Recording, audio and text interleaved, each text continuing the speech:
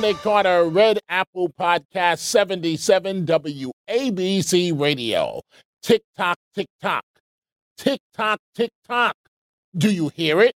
That's the clock ticking down, winding down on when will we see a difference on fighting crime in New York City and throughout the country. This is my podcast. Let's go. Tick tock, tick tock. The clock is ticking away. I grew up watching the TV sitcom I Dream a Genie. So maybe I should blink my eyes, blink, and hope that magically some 2,000-year-old genie will appear and make the horrendous crime problem disappear. I'm going to come back to crime in just a moment. I don't like to be divisive. We already have enough issues to deal with in our great, great country. Wokeness strikes again, and it's not a good thing. I'm sure that some people, let's hope most people, that support so-called wokeness mean well. I prefer to give them the benefit of the doubt. I went to school undergrad in upstate New York at the State University of New York College at Cortland. Binghamton is 41 miles south of Cortland. Every time I went back to school to Cortland from the Throgs Neck houses in the Bronx, I passed Binghamton either from Route 17 to Route 81 in New York State, or if you came through Pennsylvania, you also hit Binghamton en route to Cortland. Well. Officials at upstate SUNY Binghamton are taking to task a professor who reportedly said, and you're not going to believe this, white students should be quiet in class and let others lead academic discussions. In other words, shh. A syllabus for the sociology class of Professor Anna Maria Candela alerts students that she would be calling on non-white co-eds first. Wow. Why does Professor Candela find the need to be so divisive? It's not good for America. This is what this sounds like and equates to. I attended graduate school at the prestigious Newhouse School of Public Communications at Syracuse University. And for the first year, I was the only student of color out of about 40 graduate students. Can you imagine? Think about this. If my Syracuse professor said they were only going to let white students talk in class. Well, that's how ridiculous the situation at SUNY Binghamton is. How about doing things equally? How about everyone in class having the exact same rights?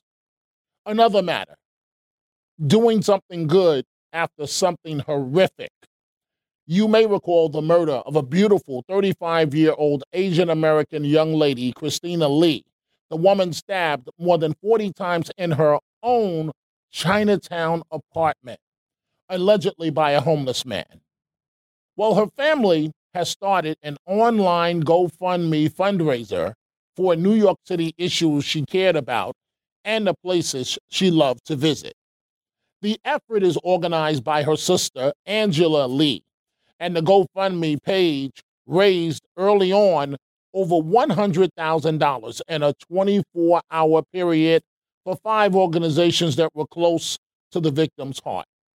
Among them, just to name a few, Prospect Park Alliance to the Elizabeth Street Garden.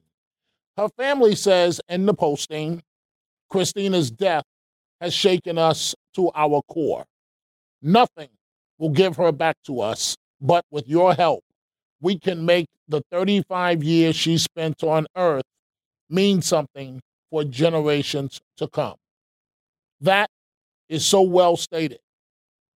And folks, please don't waste my time, at least for right now, telling me about the rights of the homeless suspect in this case.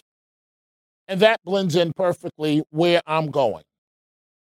Mayor Adams' subway safety crackdown is ongoing. This as the rash of violent transit incidents continue. In one recent weekend, more than 6 people attacked, including stabbings, one woman stabbed in the stomach 3 times, another individual attacked with a hatchet. Yes, I said a hatchet.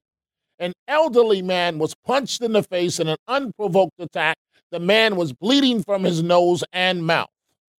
Teams of NYPD cops and outreach workers are going through trains and subway stations across the city under the mayor's plan to crack down on rule breaking and to fight homelessness. The teams will also seek to identify mentally ill and homeless people in a bid to stop them from living on trains and in the stations and work to get them the treatment they need. That would be a win-win for everyone. Stated plainly, New York City and other cities must get crime under control. We must have, in fact, the street crime units of the NYPD fully undercover units. That is the only thing that these criminals understand. As far as Mayor Adams and the subways, the mayor says no more smoking, no more doing drugs, no more sleeping, no more barbecues on the subway system, no more doing whatever you want. And on the count of 3, let the church say amen. Folks, you can catch me on 77 WABC weeknights, midnight to 1 a.m., midnight to 1 a.m. And you can listen to the show online as well at WABCradio.com. You can send me emails at dominic.carter@WABCradio.com. I may actually read your email online or here at the podcast. Also, go check out the Dominic Carter merchandise at the 77 WABC store, from Dominic Carter T-shirts to hats and much more. Go to WABCradiostore.com. I will see you the next time right here. Dominic Carter, Red Apple Podcast, 77 WABC.